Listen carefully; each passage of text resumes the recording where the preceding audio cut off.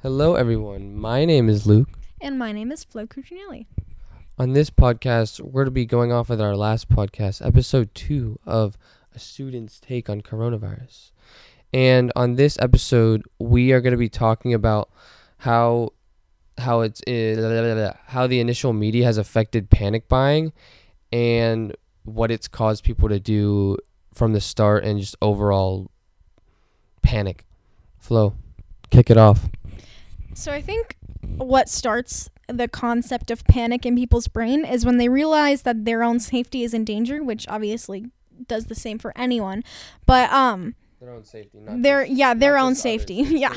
It's own your safety. personal safety. Like, people could honestly care less about someone else's own safety if they're going to be okay. But once you know that your safety is in danger, that's when you start to overreact a little bit, I think.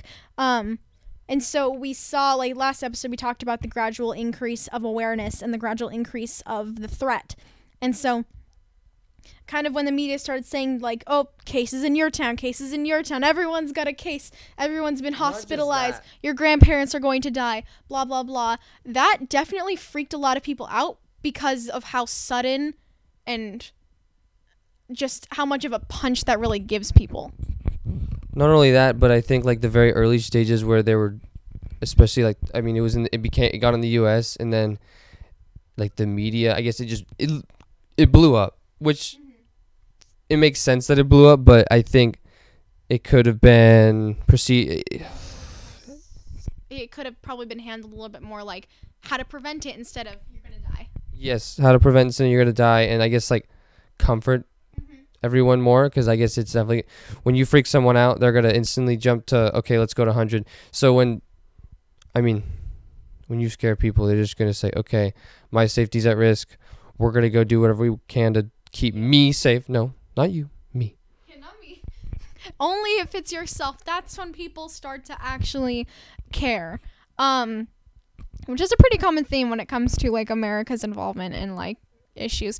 But I think the most annoying part about the way that this information has been originally given to the public is that rather than creating a sense of awareness or alertness, people have just been afraid and panicking.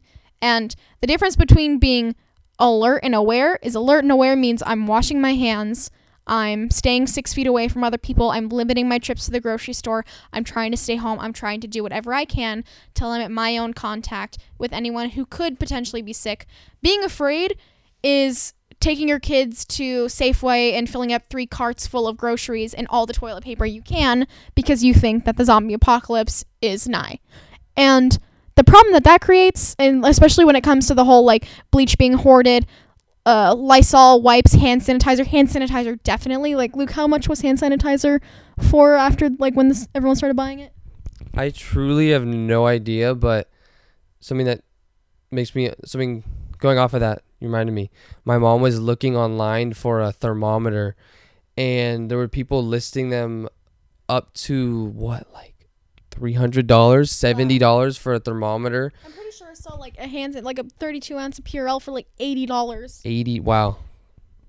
That's Especially when you work in the restaurant business, that's super not okay. Yeah. That people are buying that. I think it also just shows how selfish people can be, and they're gonna like abuse the system in that sense. So they're gonna take this pandemic and be like, okay, it's time to make some quick cash. It's time to use this fear. Exactly, that's what I put it. It's time to use this fear for them to capitalize off of fear and get the money.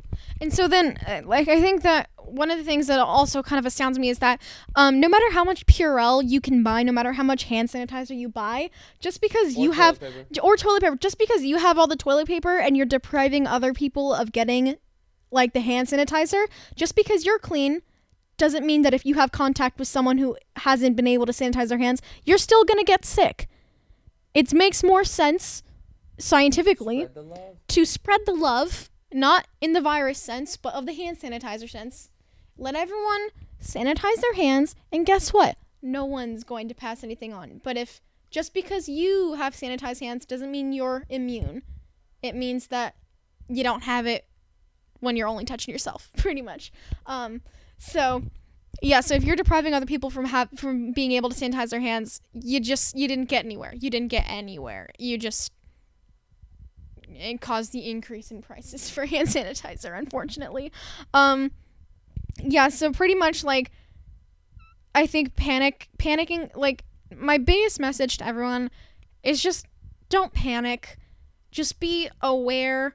I know I was in line to go to Safeway, not Safeway, Target, to go pick up some wet wipes, and we had the line that was outside the door because people are businesses have been monitoring the capacity of their store, and we were waiting to get inside, and there was a woman behind us, and they had like 6 feet tapes all around so like people could keep their social distancing. Really?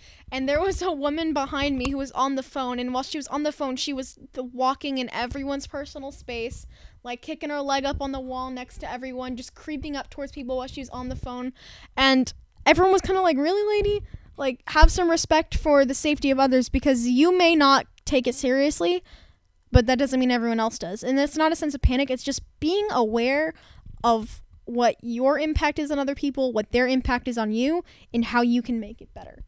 I think is what the best way to, like, combat this. So just go about to the grocery store like you normally do.